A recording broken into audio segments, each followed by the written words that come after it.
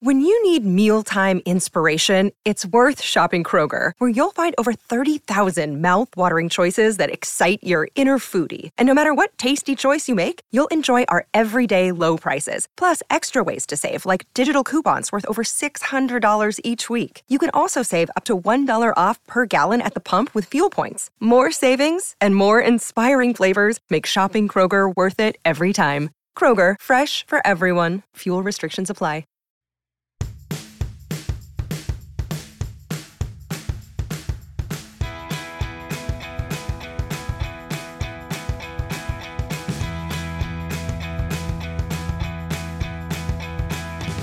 Welcome back to the Offspeed podcast. My name is Grace Leader. I am your host for this podcast where we dive into different sports stories and different sports around the world. I'm excited to be chatting this week about a sport, maybe sports adjacent, marching band. And I'm going to be joined by Chappelle, who drops some wild facts on us, not only about marching band, but about his marching band career. In this episode, we're also going to chat through the first week of the NFL season with Chappelle. So looking forward to that. Let's jump right into it. No need to waste any time. Here is my conversation with Chappelle. All right, we are back. I am excited to be joined by the one, the only Chappelle. Chappelle, how you doing? I'm good, Grace. I'm excited. I've never done this before, this off-speed thing, so I'm happy to be here. Sports, we do sports on the reality TV wrap-ups. Yeah, well, I'm excited you're here. I mean, it seems like an odd one. I think between the two of us, maybe we could throw in Mike Bloom. Like, what podcast have we not done? I think. Yeah. You are a very busy lady. Okay. You are a very busy man.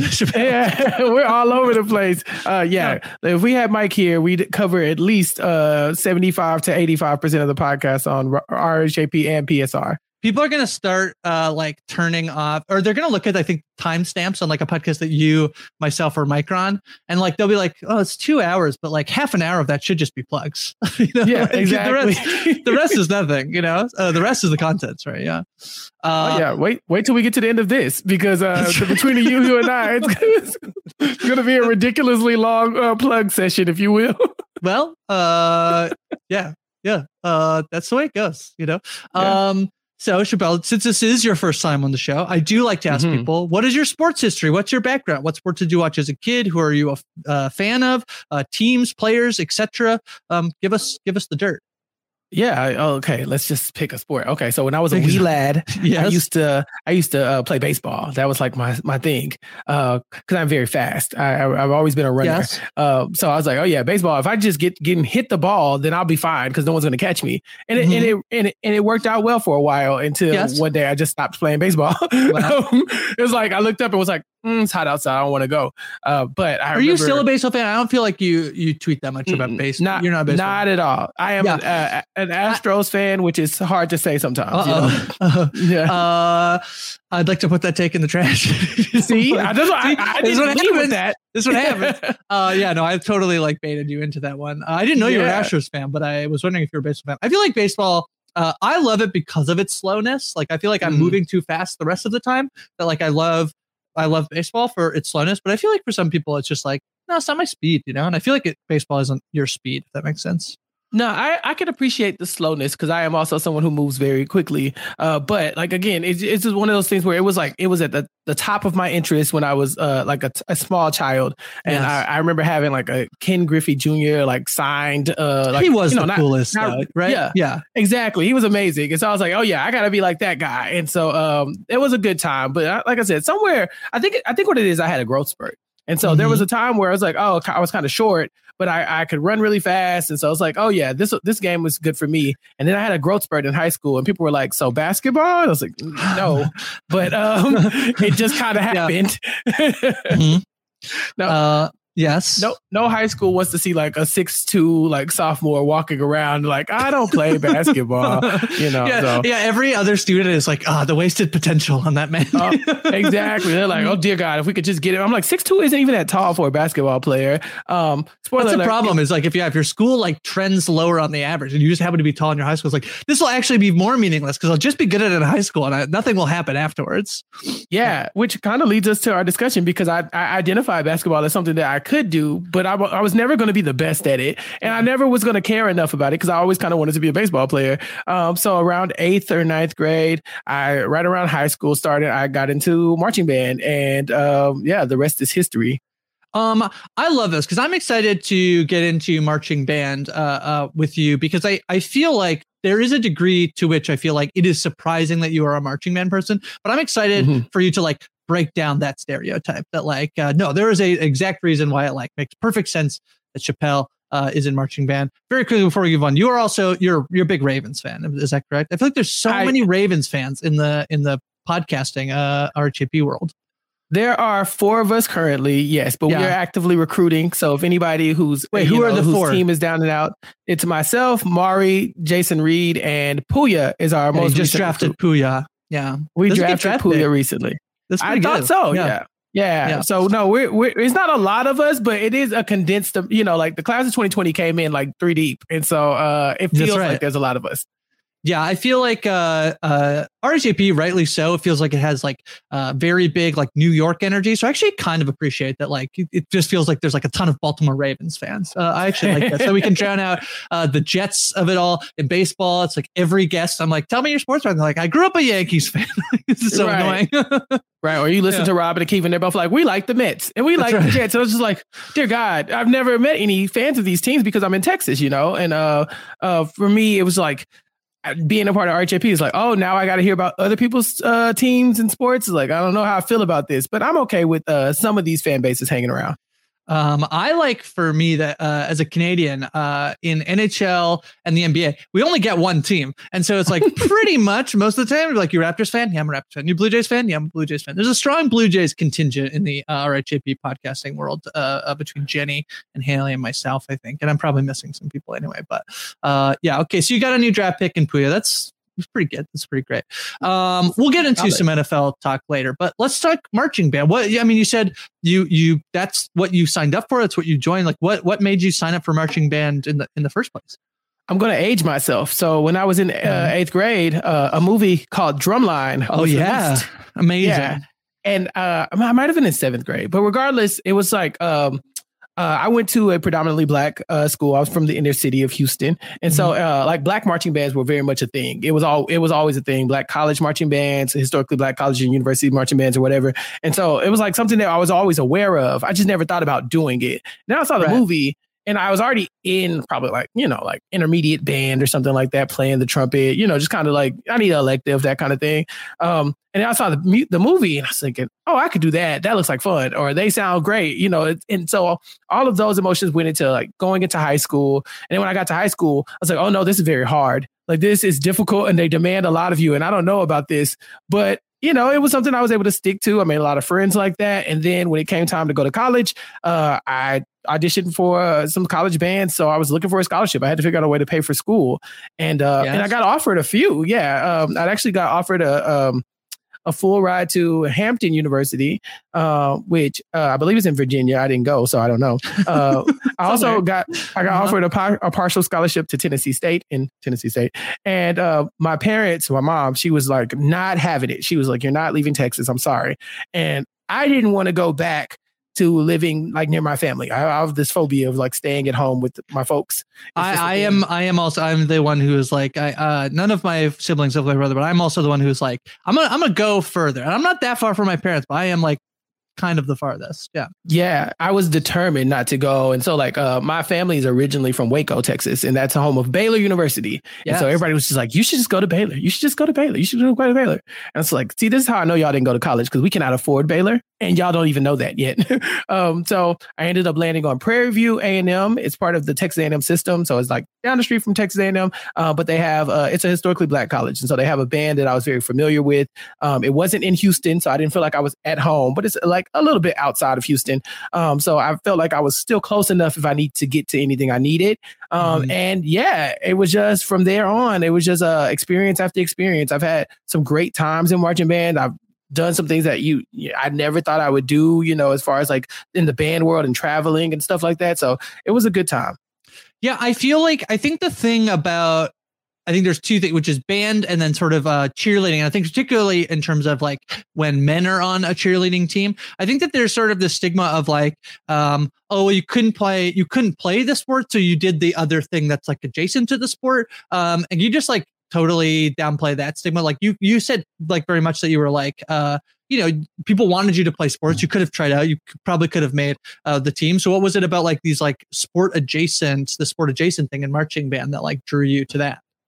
Yeah, like after I shook my baseball bug off, I was a big football guy, and I was like, this way I can go to all the football games. I really like music. I've always had an affinity for music, and so it was like I get to go to all the games. I get to play the music, and then like I said, at black schools, the marching band is normally a bigger deal than it is at like predominantly white schools. So it's kind of like at the predominantly white schools that I'd ever been to or something. Like I remember going to the football games, and during halftime, people go and they get their snacks and they come back. They kind of like, watch the band or whatever. But at my school, it was like people came and sat down for halftime. Like they wanted to see the show. And so it didn't even feel like you were taking a back seat to the football team. It was like you're almost like an added thing that they were coming to, Yeah. I mean, we really don't have very much of we definitely don't have a college football culture to the, like, even to like, 10% of what it's like in the United States. Like there definitely was, like, we have homecoming games, we definitely play, but it's like nothing to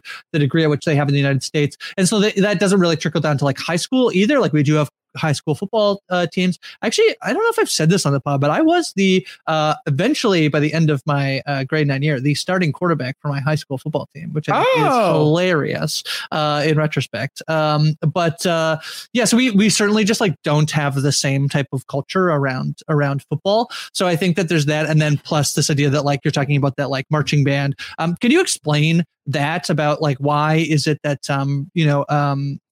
more predominantly black schools that have that the culture of marching band, like why that is a thing that it might not be in other in like more white schools?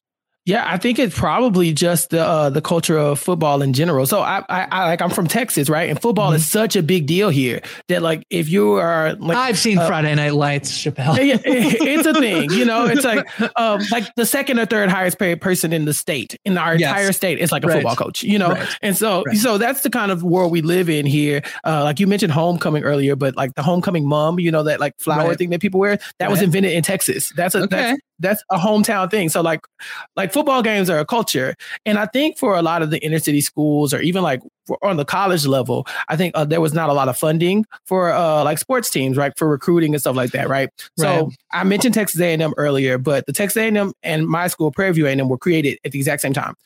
Because of a land grant act that the government had basically put in place to say that if you built a predominantly white institution, or at the time a whites only institution, you had to build a comparable black institution in the same area, right? And so because they were starting to let black people go to college, and so the funding was supposed to be equal as well. But as we know, like legislation happens, and then the corners get cut. And normally people of color are the ones holding the bag and not getting the bag. And so a lot of the schools recruiting money and stuff like that were going to these football teams at these white schools. Well, for the black schools, they weren't getting that kind of support. So the football teams were not as good. We could compete with other schools with, the same type of funding model or something like that, or size. But Prairie View A&M was a predominantly black school because, they wouldn't let black students get into a white school. That same white school, Texas A&M, it's made up now majority black student athletes. And so it's kind of like if all those students had gone to Prairie View, all that talent, we would be that Texas A&M football team,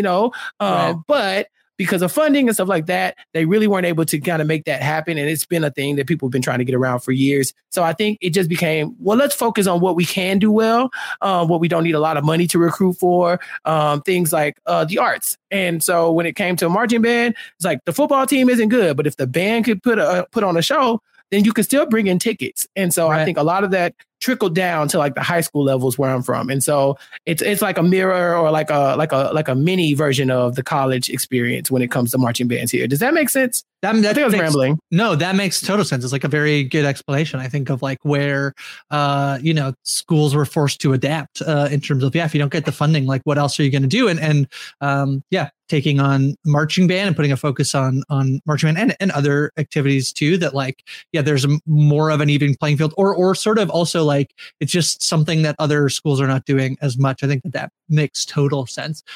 So what did you play in marching band? When I first started in the band, I was a trumpet player. That was like my primary instrument. But I never wanted to play the trumpet. I just didn't know what I wanted to play. I just knew it wasn't the trumpet. So I would play it, but like begrudgingly. And when I got to high school, we didn't have a trombone section. My school just didn't have enough people who wanted to play the trombone. So there was nobody. And I just like kind of nudged my band director. I was like, so what if I play trombone? With that trombone and, I was like, can I do that? And he's like, yeah, but you got to teach yourself. Like, who has time to teach you a new instrument? And we're like in a competition band. So I was like, okay. So I took it upon myself to learn the trombone. And from there, I was able to get my scholarships and stuff like that. So after high school, I maybe played the trumpet once or twice, but from maybe sophomore year in high school, I think I was primarily playing the trombone at all times. And then I learned other instruments along the way. Brass instruments are weird like that. If you learn one, you can pretty much pick up the rest of them. Oh, really? I love the trombone. I think it's amazing. I'm also a huge fan of Trombone Shorty, who I actually saw play Trombone Shorty in the Orleans Avenue. I saw him play in New Orleans, which was I was at a music festival, and we made sure to park our butts at his stage. We could watch Trombone Shorty. He's so freaking amazing. He's so good. I saw him too in New Orleans. Yeah, it was one of these times where you're walking by and it's like a music fest. New Orleans has so many festivals. Hold on, what music festival were you at?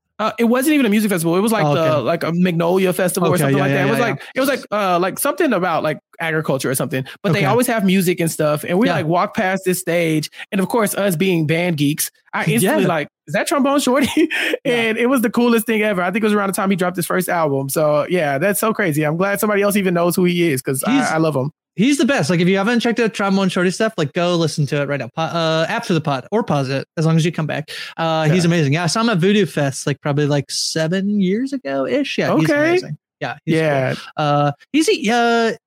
I think he did some stuff with the Uptown Funk stuff. I mean, you've probably heard his stuff just without realizing that it's like Trombone Shorty. Yeah, he plays the trumpet well too. I mean, like, he's killing it on both of them. He's so good. So good. Okay, so you played, and then so like you talked about it being competition, and so I know that there are competition marching band stuff, but like, what's the mix of?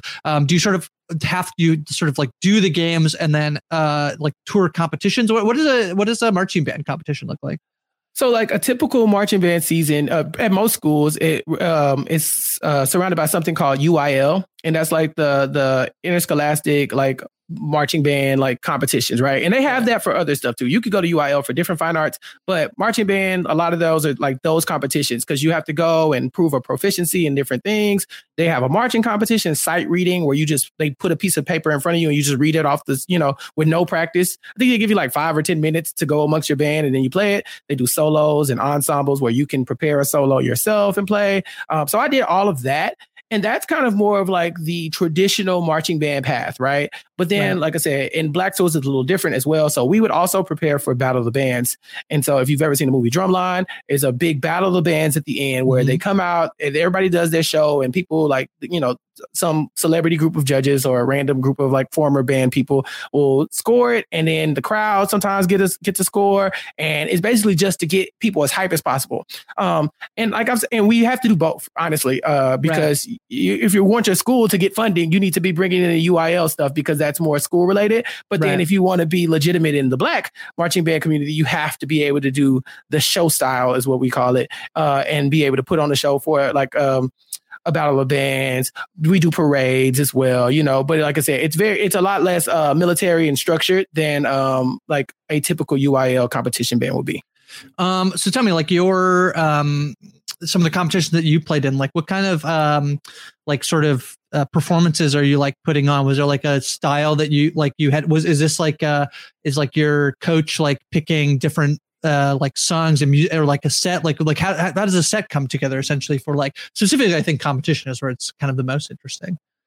Yeah, I mean, for UIL, you normally do like some traditional marches, something that really shows off your technical skills. So something with a lot of runs or something that show a level of difficulties that you as a band can play. And then with marching style, it's very much like your horns always up to the front and up to the, to the press box so everybody can hear you. You never really turn your back on the crowd because you want them to get the full sound. You're making your shapes out there. Whatever the case may be, it might be, maybe it's Halloween and you're doing a show and all the songs are like, spooky songs or something, you're making little jack-o'-lantern shapes on the field or something, cool stuff like that. What's the Michael Jackson Thriller? You do the Thriller. Yeah, you do the Thriller. Exactly. Yeah, that's right. Yeah. But then like in the show style bands or, the more like the college level band stuff that we were doing was more like, we could bring our football team saying like our football team is going to play this other football team. They have a band that's very similar to ours. We're going to see whose band gets the more crowd response or, or the internet. Cool. Like if you post it on YouTube, who are the audience going to say was the better band, who more entertaining, had the best songs, was louder. A lot of that in the South specifically is like a big deal. Like the volume of your band, how loud can they play and still be clean and coherent, and it doesn't sound distorted. So it's a lot of that going on as well. So you have little mini battles, it's like the big boss might be the battle of the bands at the end of the year, but on your way to that path, you have to like stop at the football games and handle your business there too. So it's very much competitive all the way through.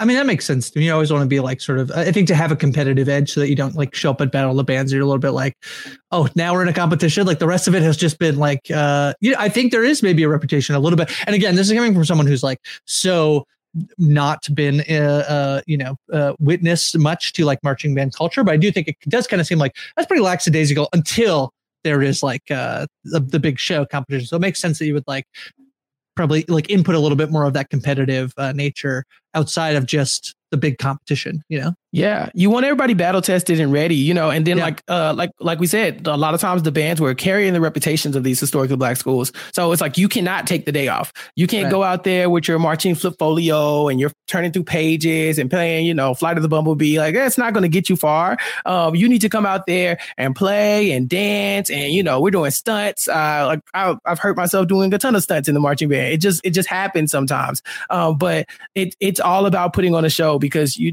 maybe at the end of the year there is no Battle of the Bands, and then you just have to go off of your last few YouTube clips. And if people are looking at you and saying, "Well, the band across from you is better," then there goes your recruiting right there. Why would I go to this band if everybody in the YouTube comments are saying it just doesn't add up to that other band? So it's very competitive throughout, and the heat is always on in the Black college bands. That's interesting. That's one that I think I would have like not expected as much. That it's like quite more competitive than even I thought it was. That's interesting. I'll ask you this so you can like either have an answer now or later. But I want to know like performances that you're like really specifically like proud of. I know you just talked about like you have injuries, so maybe I'm interested in the other side as well of like times you were like, oh, we could have just been better and like what kind of went wrong. But the highs and the lows of like marching band. Oh yeah, I could talk to you about all those things. Like it was such a big part of my life, honestly. Yeah. In high school, when I was still playing the trumpet, I remember I was trying to get out desperately, and I was not friends like with the trumpet section. Like I was like, it was very clear that I was ready to jump ship. It was like, wait, hold on. Is there like cliques within? I mean, it feels like that's inevitable and also not great. That like it's just like I want to be with the trumpet guys. Yeah, well, the trumpet section in high school, my specific trumpet section, like I felt like there was like favoritism being thrown. The person who was in charge, there was the section leader. She was the best one of us all. Okay. But I didn't. Yes. I felt like I was like not as good as her, not by any means, but I felt like I was better than some of the other bums we were with. And when it came time for people, name names. Yeah, no, trust me, I've been waiting for this like my whole life.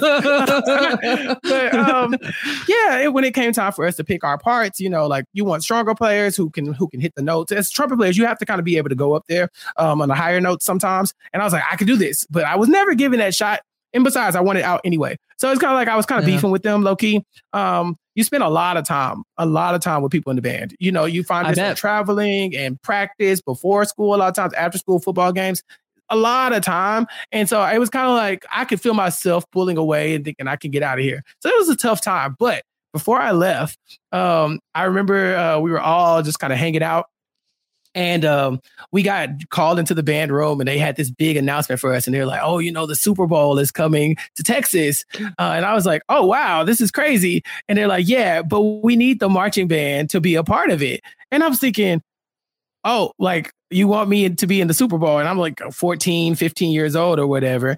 Yes. And so they were saying, okay, well, we don't need y'all to play because we're going to have two of the college bands coming in. They at the University of Houston and Texas Southern University's college bands coming in. But they said, but we do need y'all to be a part of the show, like in the act and in the crowd and stuff like that. So when I was a freshman in high school, I was in the Super Bowl, and it was incredible. Is this Super Bowl 34? Am I looking at the right one? 2004? Does that sound right? Patriots and the Panthers? Is that right? Yeah, that's the one. And wow. And Grace, you might remember the Super Bowl even better because during the halftime show there was yes, of course, there was Nelly, P. Diddy, Kid Rock as well, the two marching bands, Justin Timberlake, and the Janet Jackson. Oh, you got to see this one live? You were front row. I was to this one front row center.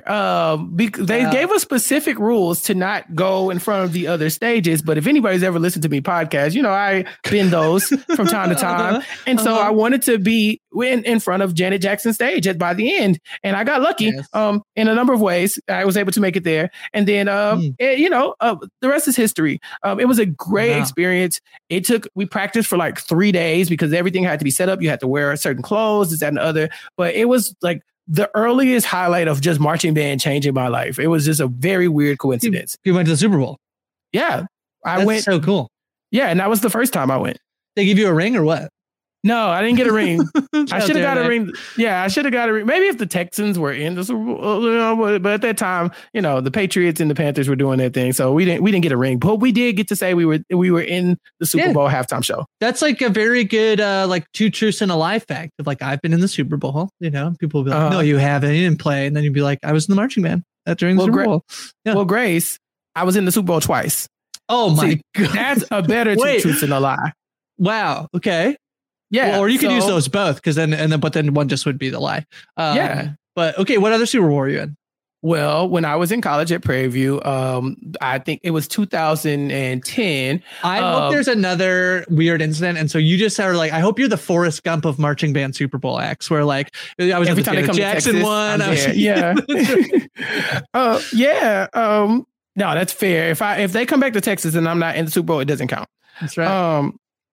So I was in school, and at that time I had been playing the trombone for a while, and we had an issue with our drum line. So a lot of the drummers they had some great issues. We had a lot of stuff going on with the drummers. I think we had a bunch of freshmen who were on the drum line at that time, and typically freshmen just don't do that well in college. Straight out the gate, they need more assistance, they need more leadership, this kind of stuff, and we didn't have any upperclassmen in the drum line that were readily available to help them. So after the first semester of school, a lot of them were back at home, trying to get their grades up at community college, whatever the case may be.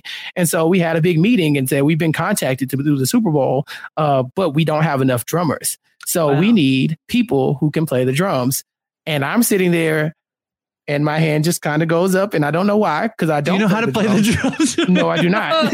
But I felt like, how hard could this be? And so yes, they needed people to play snare drum, tenor drum, and they needed some cymbal players. They needed some trumpet players, and they needed the drum majors there as well. And so I reached over to my friend. I said, we're doing this. And next thing you know, we were in the Super Bowl in Dallas, Texas for the Steelers, and I believe it's the Packers. And this time I was...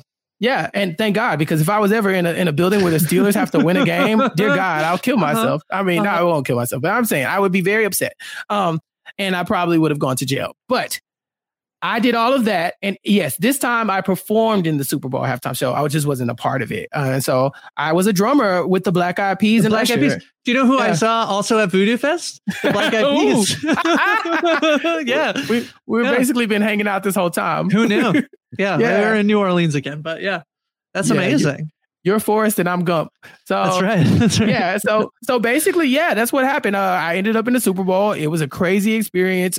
We met Usher and Fergie and all the Black Eyed Peas and Slash. Slash played. Right. Yeah. Yeah. And It was incredible. I've never done anything like that before. I definitely got injured preparing for that one, but no injury was going to stop me from being a part of the Super Bowl halftime show. Every now and then I like tweet out the video, but yeah, it's a thing. I did it twice. Earlier today, that the pod will drop earlier in the week than you're listening to this. Josh Wigler and I did an Emmys reaction podcast highlighting all the things from the Emmys the previous night. And I saw that last night the Emmys actually won the Super Bowl. Halftime show won an Emmy, and now I want to like go back and see if not only if you appeared in the Super Bowl, I wonder if you're an Emmy award winning like drummer / trombonist. If like any previous Super Bowls have won a halftime show, I don't know if it was like variety performance or whatever, but because that would be amazing too. Yeah. No, that if I won an Emmy and nobody told me. Yeah. Yeah. I just know that last night, the last year's Super Bowl or this year's Super Bowl, I guess, won an Emmy for the performance. So yeah. Yeah. I mean, one thing I do know about the Super Bowl halftime show that I was in, we broke the world record for most televised event. But I think the Super Bowl does that every like 2 years. Every time it like tops itself. But at the time, we were the record holder for like the most televised like sports event or something. Population growth, so annoying. Yeah, this is more people. I was like, I got the record for like a day and a half, but we had it, and it was pretty cool. And like, I can see myself in the videos and stuff. Like, it's very dope. That's cool. That's amazing. I'm interested. Like we touched on a little bit where you were like, oh, I want to get, I want to be in the trumpets. But could you talk a little bit about like what is like the culture of marching band? You talked about like spending a lot of time with people. I felt that certainly when I was like on the football team, and then I feel like I contained multitudes. I was also on our quiz team for a while in high school. And yeah, you these long bus rides, you go, you stay in hotels and all this stuff. But like, is there any specifically about like marching band culture that you feel like you look back on, like really reminisce about, like why it was like special? Yeah. So like I said, I've had multiple experiences in marching bands. I've been in a part of, predominantly white marching bands and black ones just throughout like competitions and stuff. And so like, you do get the sense that, you the section you're with, you spend a lot of time with a lot of times just because you got to practice so much, but then also you play instruments and you start to feed off each other. I think the best marching bands are the ones where you could have 25 people in the trumpet section, but they all know each other's strengths and weaknesses and kind of pick up on that. And so you do bond a lot, but in the black marching band world, it is like trial by fire. I remember just being thrown in the deep end and then being like, all you freshmen are together. Y'all are all a unit. You need to take care of each other. Make sure, because y'all are all away from home at college for the first time, that kind of thing. Keep your grades up, help each other practice, because when you show up for rehearsal, it's not practice, it's rehearsal. So you should already know your music. And so I spent a lot of time with the people who came in with me as a freshman. We did everything together. And then, as we gotten older, we still are relatively close, get happy birthdays and stuff like that.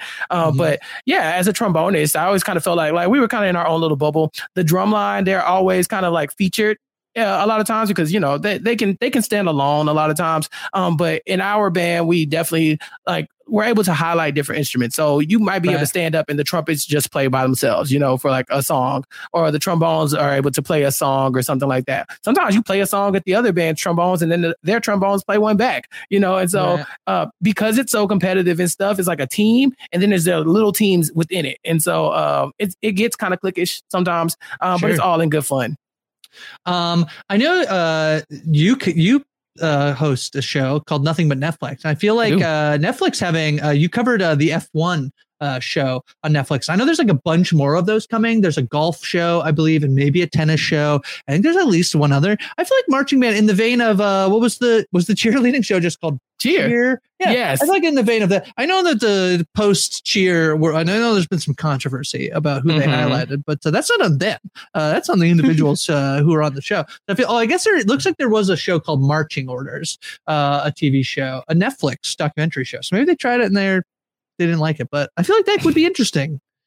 Yeah. One of the other things my school is known for is being on Netflix, because a few years ago, after I'd graduated, we got this like cryptic email from one of our former band members who was like he's like this big wig and like choreography and stuff like that now. We're like, what's this guy about? Right. And he contacts us and was like, can anybody take off 3 months out of their life, but I can't tell you why. Like anybody who still plays the instrument, this, that, other. And we all kind of read the email and I was like, what? No, I can't agree to that with like this limited information. He's like, it's worth it, I swear. we're minding our own business. Beyonce shows up at Coachella. It's on Netflix. Beyonce's Coachella performance, the band that she used was my college. A lot of those members were from my college marching band because the lead choreographer, the lead choreographer had reached out to one of our former bandmen, and he hooked us up. Like, he just told them, like, they had spots for people. And so had I not had a job and a life at the time, I probably could have been on stage with Beyonce at Coachella.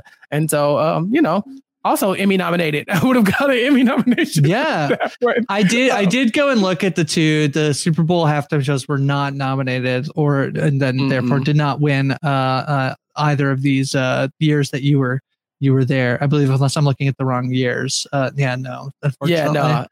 Sadly, but and I missed my Beyonce nomination as well. But like, it wasn't the entire band wasn't made up of my former band, but it was a lot of us alumni that I know and friends that I know just through that community that got to do this amazing thing. And so, although Netflix doesn't have like the next big marching band show, they've been showing love to marching band in different ways. But I did cover on the RHP Wrap Ups, the show March on CW. Yes, that's right. Yeah, which is very similar. But this is how I know that you did marching band, is from that. Oh, okay.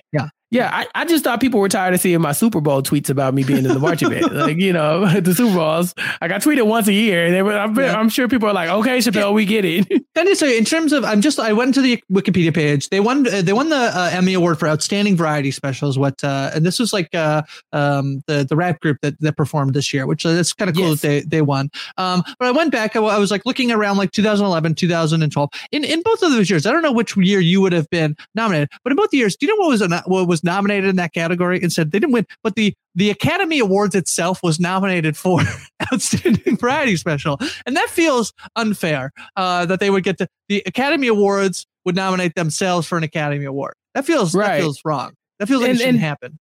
And they also won the Academy Award. No, do you know what kept winning these years? Is the Tony Awards just kept winning. The Tony Awards won for like 5 years straight, from 2010 to 2014. Yeah, that's hilarious. Incredible. Yeah, I bet they have to like throw it to the Tonys because it's too self-serving if they just keep giving it to themselves. And we'll get a Tony Award for something. best audio read of the like introductions or whatever. Exactly. Eventually, the Academy Awards are going to have their own EGOT. And the Emmys are too, Wow, that blew my mind. That the Oscars getting an EGOT really blows my mind. Wow. There you go. Yeah. Anything else you should know? Like, what did I miss? Because I'm so I don't know that much about marching band. What did I miss that people should know? If someone's like, I never thought about marching band, like what should they do? What should they go if they're like, in high school, university age, thinking about, should I do marching band? One of the things I didn't talk about is because we always joked when I was in college that there's like really no professional marching bands. Like, it's kind of like that's as high up as it gets. I think there's only 3 NFL teams, right? Including your Baltimore Ravens. Including the Baltimore Ravens. Marching band, yeah. I've actually thought about trying out for them, just like passively. Yeah, it's one of those thoughts like, I mean, do I get to come to the games for free? That's all I care about. And it's got to be less work than what we were doing in college, dear God. But I don't think there's many competitions. Yeah, exactly. It's like you're just up there playing to whoever's listening. But Drum Corps International, Drum Corps, they call them DCI. It's like the professional marching band world championship type situation. It's called the Drum and Bugle Corps. And so it's this whole thing where it's kind of like the predominantly white version of what I was just talking about with the black bands and the Battle of the Bands situation. But those bands sound amazing. A lot of kids, I think, give up on, band because it's like they need an elective or whatever. And then they're like, I don't really want to be a professional musician, so I'm not going to do it. But there are other avenues, aside from just, majoring in music and being like in Whiplash too. There's more. There's more that to band than that. So there's other avenues. And, and like I said, I have friends that were in the Beyonce, Coachella thing. Like, marching band it just kind of, it will surprise you with the amount of opportunities that you could get from it. I mean, I've done the Rose Bowl parade, on New Year's Day, it's been a blast. So I guess that's what I would always want people to know. Like, cause like my dad, he never understood why I was in marching band. He's like, what do you like about this? I was like, I like music. And then he's like, oh, okay. But then every time I got to go home or, and tell him about this cool opportunity I got, like, imagine telling your parents you're going to be in the Super Bowl again. You think they believed me? They did not. Right. and so it's given me so many opportunities. And I think that most parents should just consider, appreciating the arts, saving the art. We love the arts here. And so, I think that's my biggest takeaway. It's just it builds team building, but it's not as physical as some of these contact sports may be. Yeah, I think that a big thing I've realized over like doing this podcast, especially when I'm talking through different sports, like things that are not these like traditional, that we're not just talking about baseball or football or hockey or whatever. We get into these other things is just how much I think often the biggest like driving factor between why people like stay in those is often like community and building, getting to do something that like, yeah, of course you should enjoy it. Like don't go and do, but you're also not going to build community with people who are like, don't like doing what you're doing. But if you're like thinking like, I like music, I like, I've always wanted to play an instrument. Like I do feel like, it's like it could be a good fit. And I feel like a lot of what I've seen is that people will be like, yeah, I was looking for something where I could like find community. And I was also interested in like ultimate Frisbee. So I went and did ultimate Frisbee. Now I have this really great community. So, what is sports if not like all of us watching and like being fans of, the Baltimore Ravens or whatever to have like community, right? Yeah, pretty much. That's what kept me going. And I know so many other people latch on to that kind of stuff. And it's just one of those things where you get in it thinking, I'm just going to play around, see what's happening. And then next thing you know, you're engulfed in this world and you want to be part of the best and you want to always put on a good show. And then, like I said, it helped me pay for college. I really don't have any complaints about my time in marching band. There's a dark side to marching band. Like there's a dark side to everything, Yeah. But all of my marching band experience was great for the most part. So, like I said, I could talk about it for hours. Honestly, I love all the marching band movies and television shows. But I always watch them because it's like you kind of have that moment where you relive your glory days. Nothing makes me happier than when I see like a tiny kid walking with their trumpet case. Cause I'm like, oh, one day you could be in the Super Bowl. I have the same thing with like summer camp. It's a thing that like completely shaped my life, like helped me tremendously. When you're talking about like having a thing that you can be like, these are all the skills I took from this thing that I didn't even like really realize were happening at the time. It's the same thing. And I'm always like, to my like nieces, like to my brother, like when you send your kid to camp, like your kid's got to go to camp, it's like makes my heart warm of like, yeah, this like community you get. It's a weird culture, right? It's like these weird things. I wanted to ask you about the uniforms. You never really got around to that. Do you like the marching band uniforms? No, dear God, no. No, it's one of those things where is that the dark side? Yeah, it's one of them. I'm from Texas. Like it's hot and you're wearing layers and you got your boots, you got your spats, you got your gloves, you got your hat, you got your overlay and all this stuff. Why is it? Yeah, why is the hat so tall? No, some people have tall hats. Some people just have one like a small hat and then a plume. It's like a thing. I think it's just for the effect because you got to remember everybody's watching marching bands from above. And so if you can give them something to look at, whether it's the swaying of the hats and all this other stuff, it looks really cool when it's moving downfield. I think that's why. It's better to have a taller hat than like just making the uniforms like bigger, right? Like yeah, be able to see from afar. Yeah, just make the hat taller. My hat's fallen off and I've lost my plume. Like I've had a ton of marching band experiences where things weren't great. But none of that stuff ruins the show. Ruining the show is just like completely going off the rails. But like I said, by the time you're in college, you're a professional. So it's not, it's not something that you probably are going to do much of. And then some of these schools, like Ohio State, some of these bands are just amazing at what they do. And so, I think the uniforms give it an extra flair, but you don't need them. I think you could put them out there in shorts and a t-shirt. It still work. But nobody's like I shouldn't say nobody because I don't know anything about like what's happening in the world of marching band. But there's probably people out there like breaking the trends of like what traditional marching band outfits look like. There's got to be, right? Yeah, the traditional is traditional, so they lean into that. So you wearing your plume. But for the more lackadaisical bands or like for smaller performances, people will wear like bring out like the sweatsuit or the shorts and the t-shirt with the hat or something. But like for me, the uniform, it's just too hot. You're sweaty. It's like you peel off all of that battle armor and then it's just like you're sticky. It's so bad. But that just shows that you've been doing your job. If you're not sweating, then you really weren't trying that hard. It's true. All right, that's marching band, I think. I mean, you said you could talk about it for hours. Maybe they'll have to come back at some point and talk more. People can check out your coverage of March. What did you did that? Was that a nothing but Netflix show, or that was that was a one-off wrap up? Amazing. The show March featured my school again. You see, like wow. Listen, if this was nothing else, it was just a big promotion for my college band. But again, when you're a part of something good, people notice, and so they made a show on the CW called March to cover a year in the marching band from my college's, my alma mater's perspective. And so it was crazy to see it like that, because like I said, I've been on TV numerous times with the band. I haven't even named half of them, but like to see them get a show where they're highlighted, it just makes you wish it wasn't on the CW and people actually watched it, Fair. Yeah. Well, it was on the CW, so yeah, exactly. It's like if it's not Arrow or anybody watching it, I don't know. Yeah. Let's pivot a little bit. Let's talk about week 1 of the NFL. Chappelle, I was at a wedding this past weekend. I was telling my friend, I said, I love you, and I'm glad I'm here more than anywhere else in the world. But it is the opening weekend of TIFF, and it is the first weekend of the NFL. So I was a little bit out of the loop. But for you, what were the highlights of week 1? And specifically, I know that the Baltimore Ravens pounced the New York Jets, so that has to be exciting.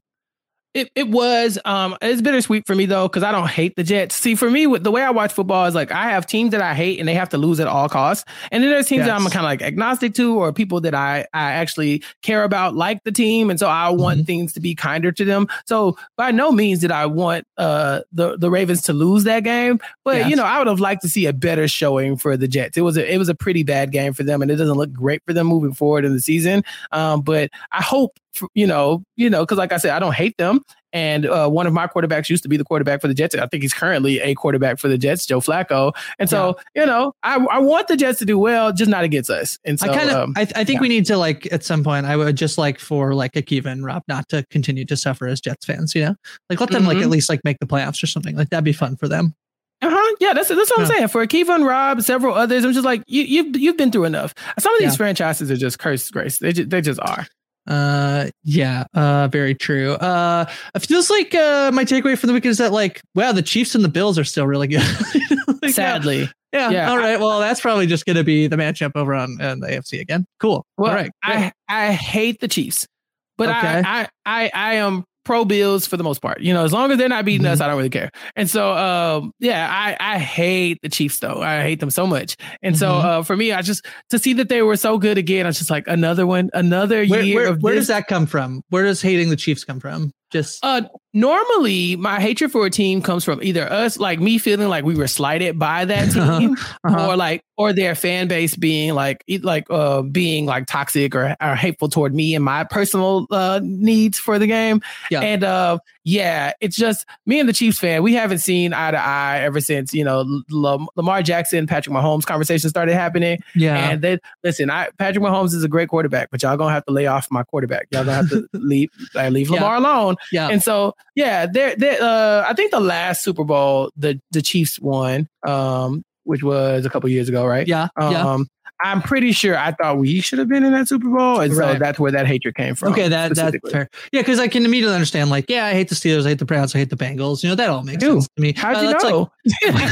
That's like for me, and basically it's like I can't really ever root for the Yankees, the Red Sox, the Tampa Bay Rays, the Baltimore Orioles. Like any other team, there could be a situation where I find myself being like, even the Astros, like I'd be like, oh, you're playing the Yankees? I think I'm rooting for the Astros, but none of those teams I will never, ever be rooting for. So I get that. Any other teams you hate? We could talk about how they did in week 1. You want my whole list? Because I can give it to you. Yeah, I want the whole list. Yeah. Okay. Coming in at number 8, the Patriots. They've won too much. And I don't like that. I have good news for you. I think that they might be bad. So yeah. And I'm happy because of that. Shout out to MJC. I hope he's listening to this. Number 7, the Raiders. I think their whole organization has been garbage up until this year. I think that they've said some off-color things that I didn't like, and personally, their team just doesn't do anything for me. So they're coming in at number 7. Okay. Yes, number 7. I love it. I didn't actually. I sometimes I do. I really like lists. I feel like lists are like I'm very structured. I like structure. I like routine. And so I'm like, oh, what's the second segment of the show? It'll be a game. Maybe it's a list. I've often had people be like, give me your top 5 stories from the start of the season. And now I like this one is what 8 teams does Chappelle hate? I like this one a lot. Yeah. Oh yeah. You see, I have not stuttered. I know exactly what I'm talking about. You said 8. You said 8 so quickly. Like you want all 8. Yeah, this list is in my heart. Okay, we'll see if my team is on there. We'll see. Well, this will be interesting. Okay, yeah. Well, coming in next is the Washington Commanders. Yeah, they can just go. I'm happy that they finally changed their mascot.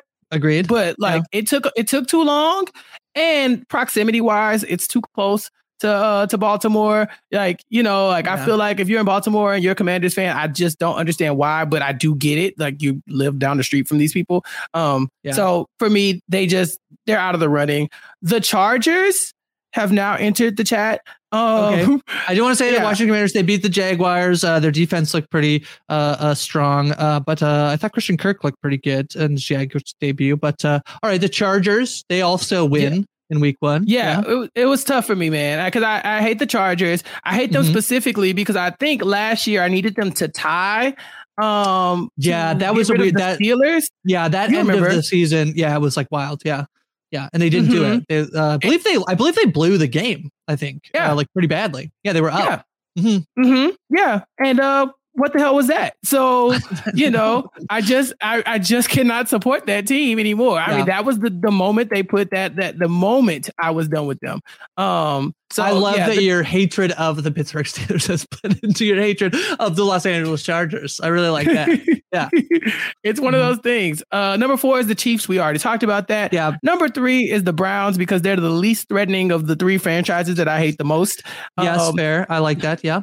Number 2 is the Bengals because they are the second least threatening. And you see where I'm going with this one. Number 1, and I guess this shows a level of respect for them, but also I've hated them since as long as I can remember. Also, their quarterback sucked for so long. The best thing they have going for them is their amazing coach. And honestly, even he has some moments where I'm just like, what are you doing? I cannot even say the name of this team because I don't like putting them number 1 on anything, but just know that the entire fan base, including Kevin Jacobs, y'all all are on watch. I hate your team. I hate the Pittsburgh Steelers, and everyone should know it. We said their name. I had to. I just wanted everybody to be clear, especially you, Kevin Jacobs. I'm watching. Oh, no. Okay. I think that's what I also, I don't hate them, but I also don't like the Steelers. I feel like they were very successful around the time when I was like starting to watch at least a little bit of football. They're just kind of like, and they also had Ben, Roethlisberger. So, yeah. And then this year, I really thought we were so close to getting a Bengals Steelers tie for the first game this year. Oh my God, Grace. I was like, please miss this field goal, please. And, saved in overtime, narrowly winning by 3, the damn Steelers. And so, like I said, I would have preferred the Bengals to win this one. But it was fun to see Joe Burrow struggle. So I'll take that. Yeah, Joe Burrow didn't look great. Well, my team isn't on the list. I'm a Tennessee Titans fan. So I'm, you don't need to love them, but cool that they're not like deep seated hate. They lose by 1 point against the New York Giants. So that was not super fun. I feel like the other big story out of week 1 is like, Dak Prescott is injured. I feel like everybody I'm participating this year for the first time in the Rahap Fantasy Football League. I feel like this is might be news people. I'm co-captaining a team with Jordan Kalish. So that should be fun. I'm excited for that. And I just feel like immediately everybody is like, oh no. In at least one league I took Dak Prescott. Like, oh no. This is bad. I don't like this. Yeah. You want to talk about cursed franchises. It hurts me to say it as a Texan, but dear God, the Cowboys are cursed. And it's just, I don't know what they did. I could list some things that I specifically think that they did, but I don't know what they did for this bad karma. But it's just not for them right now. Like I'm not a Cowboys hater, even though it's very popular to be one here in Texas. Yeah, it's kind of a little bit, but it's surprising because you're not a fan of either the Texans or the Cowboys. So I thought maybe they could sneak into your list, but no. No. See, I don't hate them. See, that's the thing. I kind of let them cook because they're not in our division. We don't have like a proximity to them. Like I said, the Cowboys, I can hate them for a number of reasons, but I don't. I have a lot of loved ones that love the Cowboys, and I mean, love it. Remember, this is Texas, so it's in their blood. But for me, I just like I don't want to have to hear about them, and how this was going to be their year and all this other stuff every year. So I'm just kind of like, I let them cook. And it's kind of sad that they went out like this because Dak's out for 8 games or so. Yeah, I do feel bad that he's out for such a long time in game 1. I don't think you can come out of a week 1 loss and be like, well, that would have been our year. I just don't think you proved anything. I don't think you can say that. Let me tell you about these deranged people. Okay, no, I saw tweets about halfway through before Dak got hurt. They were like, well, the defense is getting the game ball this time because the offense isn't doing anything, but they're holding up. And I was like, you don't give a game ball to the losers. What kind of loser mentality is it? The game ball? You're losing. What are you talking about? There's the old thing in sports. It says you can lose the season early on. You can't win the season early on, which I feel like some people need to be reminded that you can't win after week 1. So especially when you lost. Right. You'll see that I'm talking much more poorly about other people's teams than I am talking highly of my own team, because I know better than to get on here and be like, no, this is our year. There's nothing could go wrong. Listen, I ain't crazy. The Ravens have hurt me before. And so, it was tough to see the Cowboys go through this, but they're not the only cursed franchise. We talked about the Jets. We talked about the Cowboys. I mean, it seems like the Texans have inherited their own curse as well. Due to some recent actions. The Browns are never in a great spot.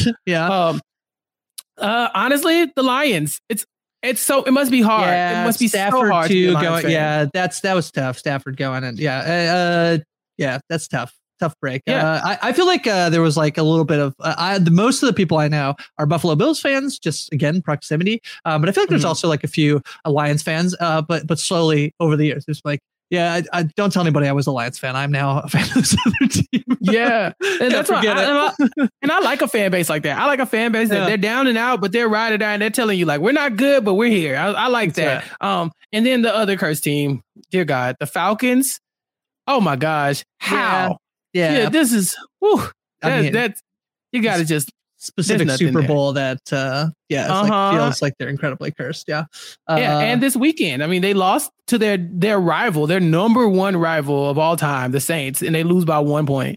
It's just like pain. The other I think fun story out of the weekend was kind of Russell Wilson going back and then losing to Seattle. That was kind of fun. Yeah. I like Russell Wilson. I like him, but yeah. Russell Wilson losing, I was like, this is interesting, because normally when they have like a revenge game, like where you got the player who's coming like off the from like getting scorned by their team or something like that, I always like to see the player like kind of stick it to him a little bit. Me too. So I found myself rooting against the Browns this week with the Panthers, because I wanted to see our buddy whatever his name is, I can't even think his name, quarterback. What is his name? Oh, you quarterback. Sasha's going to yell at me. But anyway, Baker Mayfield. I wanted to see him, destroy and it didn't hurt him. But they did win. I mean, they did lose to the Browns. So I was kind of like, this is a lose for me. But I wanted Russ to come back and do some things. He did not. It was also he was okay. He was totally fine. It's just like they lost. They lost. Yeah. But then you have Aaron Rodgers on the other side, who could not get off the ground during his whole entire game. Like, I mean, they were just they killed the man. I saw a clip, Grace, that he was giving CM Punk vibes. During his media scrum. Have you? Yeah, I mean, I know the Wrestling Wrap Up covered that last weekend, but it's been pretty exciting over in the world of wrestling. But CM Punk is less. I think similar to Aaron Rodgers when Aaron Rodgers came back. Like it was like, I don't get vaccinated. CM Punk has come back and be like, I'm just gonna burn all the goodwill I had for many years. I like to throw that all in the trash. Yeah. And that's what Aaron Rodgers did. So I mean, it wasn't fun seeing somebody who's so talented get the snot beat out of them. But I did watch. That's fine. All right, your Dolphins coming to visit you in Baltimore. I mean, you're not in Baltimore, but do you? But how did this happen? Also, by the way, I didn't. How did you end up a Baltimore Ravens fan? Yeah, it's actually a very simple story. So when I was in Houston, I was an Oilers fan, and then our team left. and our team went to Tennessee. And during that time, I needed to find a team. And in the interim, I became a Ravens fan. And then the Texans came, and I was like, well, I can't jump ship now. I'm already all in. And so I'm almost a lifelong Ravens fan at this point. I've been a Ravens fan more than I've been, any other fan of any football team. So Raven, cool logo, cool colors. If it's great players, that's perfectly acceptable. Yeah, anybody can tell me they're a fan of anything, I'll pretty much just be like, yeah, that's cool. You should be a fan of whatever you want. Except the Steelers, right? Yeah, except the Steelers. That's what I'm learning. No, absolutely not. And also, why is Akiva a fan of the Spurs? Make it make sense, And so I think he's explained that. I mean, they had a dynasty at one point, so he was on the bandwagon. That's what I'm hearing. Okay, sounds good. I try to justify it that I became like a Liverpool FC supporter right before they literally won every championship. so like the year before, and then they went on to win like Europe, England, Europe, and the world. And I was just like, I promise I didn't jump on this bandwagon, but it does very much seem like I jumped on this bandwagon. So yeah, you know the most recent fan base I joined. Oh, the Kraken. The Kraken. That's fun. That's very fun. Yeah. Yeah. It's like I felt like it was a brand new team. Nobody was going to accuse me of being a bandwagon fan, and they were going to be bad long enough to where I can like really like get a good feel for being in the trenches. You get really invested when you're losing. Those the Golden Knights kind of like ruined the idea that like I feel like they messed a lot of people up when they just became immediately good for a bit there. Yeah, now they're kind of bad again, but it's fine. Yeah. Yeah, and Phil T, I believe, hopped on that bandwagon right before the Golden Knights got good. Like he picked the team, and then they ended up being amazing. Yeah, and so we hate the Golden Knights in this household. Well, Phil T should. I mean, not going to be a Leafs fan. Like I don't know. That's blasphemous. I don't know. Yeah. you have to suffer with it. Because I talk about cursed teams. Suffer with us up in Toronto. Anyway, that's week 1. Week 2 on the horizon. So fun to have you on, Chappelle. This is great. Yes, we do not podcast together enough. We can't cover all the ground that we cover if we keep podcasting together. So we can only do this like once or twice a year. That's fair. Yeah. Well, speaking of what else you're on, and now it's time to like spend 30 minutes on plugs. What else? Where else can people find you? Right, and I've actually been really bad at doing my plugs lately. I always forget something, so I'm just going to go really slow. Okay. You ready? Okay. Yeah. So this week, Atlanta on FX is coming back, and so. Myself, LaTanya Starks. Yes, the final season, hopefully. Yeah. So myself, LaTanya Starks, and Mari Forth will be covering Atlanta on post-show recaps. So check that out. On Silent Podcast, Sasha Joseph and I are covering Never Have I Ever Season 3. Yes. We're about halfway through, and we're trying to get the episodes out very quickly. And so subscribe to Never Have I Ever by Silent Podcast to keep up with what we're doing over there, or just catch us on Silent Podcast and leave us some reviews, all that good stuff. This week on Nothing But Netflix, we are covering something, we're covering End of the Road, I believe it's called. Yes. And it is the Queen Latifah and Ludacris film. It's a thriller. And so me and Rob are going to do some thrilling stuff this week. Last week, we talked about Dated and Related with Kirsten McInnes. And that was less thrilling, but I enjoyed it. Rob and Kirsten are shaming me for liking it so much. It was mildly entertainment. Queen Latifah was in. I love that she was just Adam Sandler's husband in Hustle. So she was really great in that. So give me the Queen Latifah movie, End of the Road. Yeah, one of our Nothing But Netflix All-Stars, because we definitely talked about Hustle as well. So bringing that back around.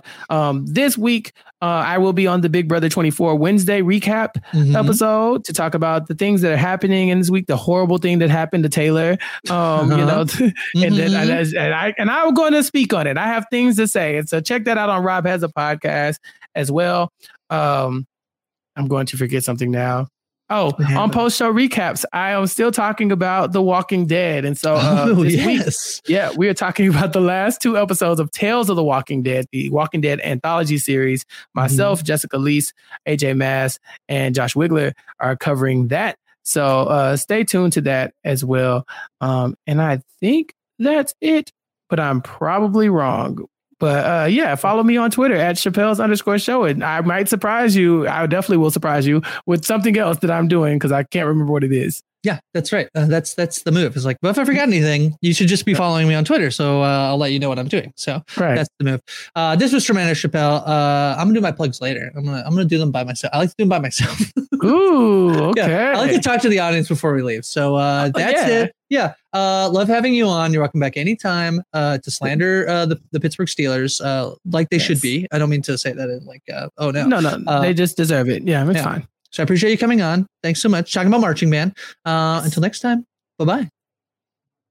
All right. Well, there you have it. Chappelle. He did leave out a plug, which I thought I'd mention. He was reminded of it immediately after it ended. I believe he's talking about Cruel Intentions on Shit 90s shows, Tommy, with Jess Sterling and Sarah Ferguson, two previous co-hosts and good friends of mine over there on Shit 90s shows. I did not co-host Shit 90s shows. I've just done podcasts with them.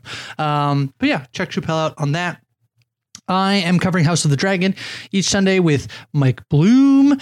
We get on the podcast immediately after the episode ends, about 15 minutes, and then talk for a while until our heart's content. And we feel like we've got all of our immediate reactions out into the ether, then get into your pod Sunday night or early Monday morning. Also, a new board game show, Roll Call, just dropped over on the Rahap YouTube page. We'll be looking to stream future episodes on Twitch and then put them up on YouTube afterwards. So look forward to that. Wrapped up a few things on post-show recaps recently, A League of Their Own, What We Do in the Shadows, and The Sandman. Covered all three of those shows, and they recently ended. All three were very good and are worth checking out. So check that out. I'm on Twitter at HighFromGrace. If you have suggestions for future topics for the show, please let me know. You could send me a message on Twitter, either by tweeting at me. You can send me a DM. Or I'm at, you can email me at grace@postshowrecaps.com, and I will get your email that way as well. I think that's it for now. Look forward to week number 2 in the NFL, the baseball season. Of course, the playoff races, everybody's scoreboard watching is very fun. The Premier League is in full swing. The NFL and the NBA are around the corner, so it's a very exciting time to be a sports fan. Until next time, the podcast is over.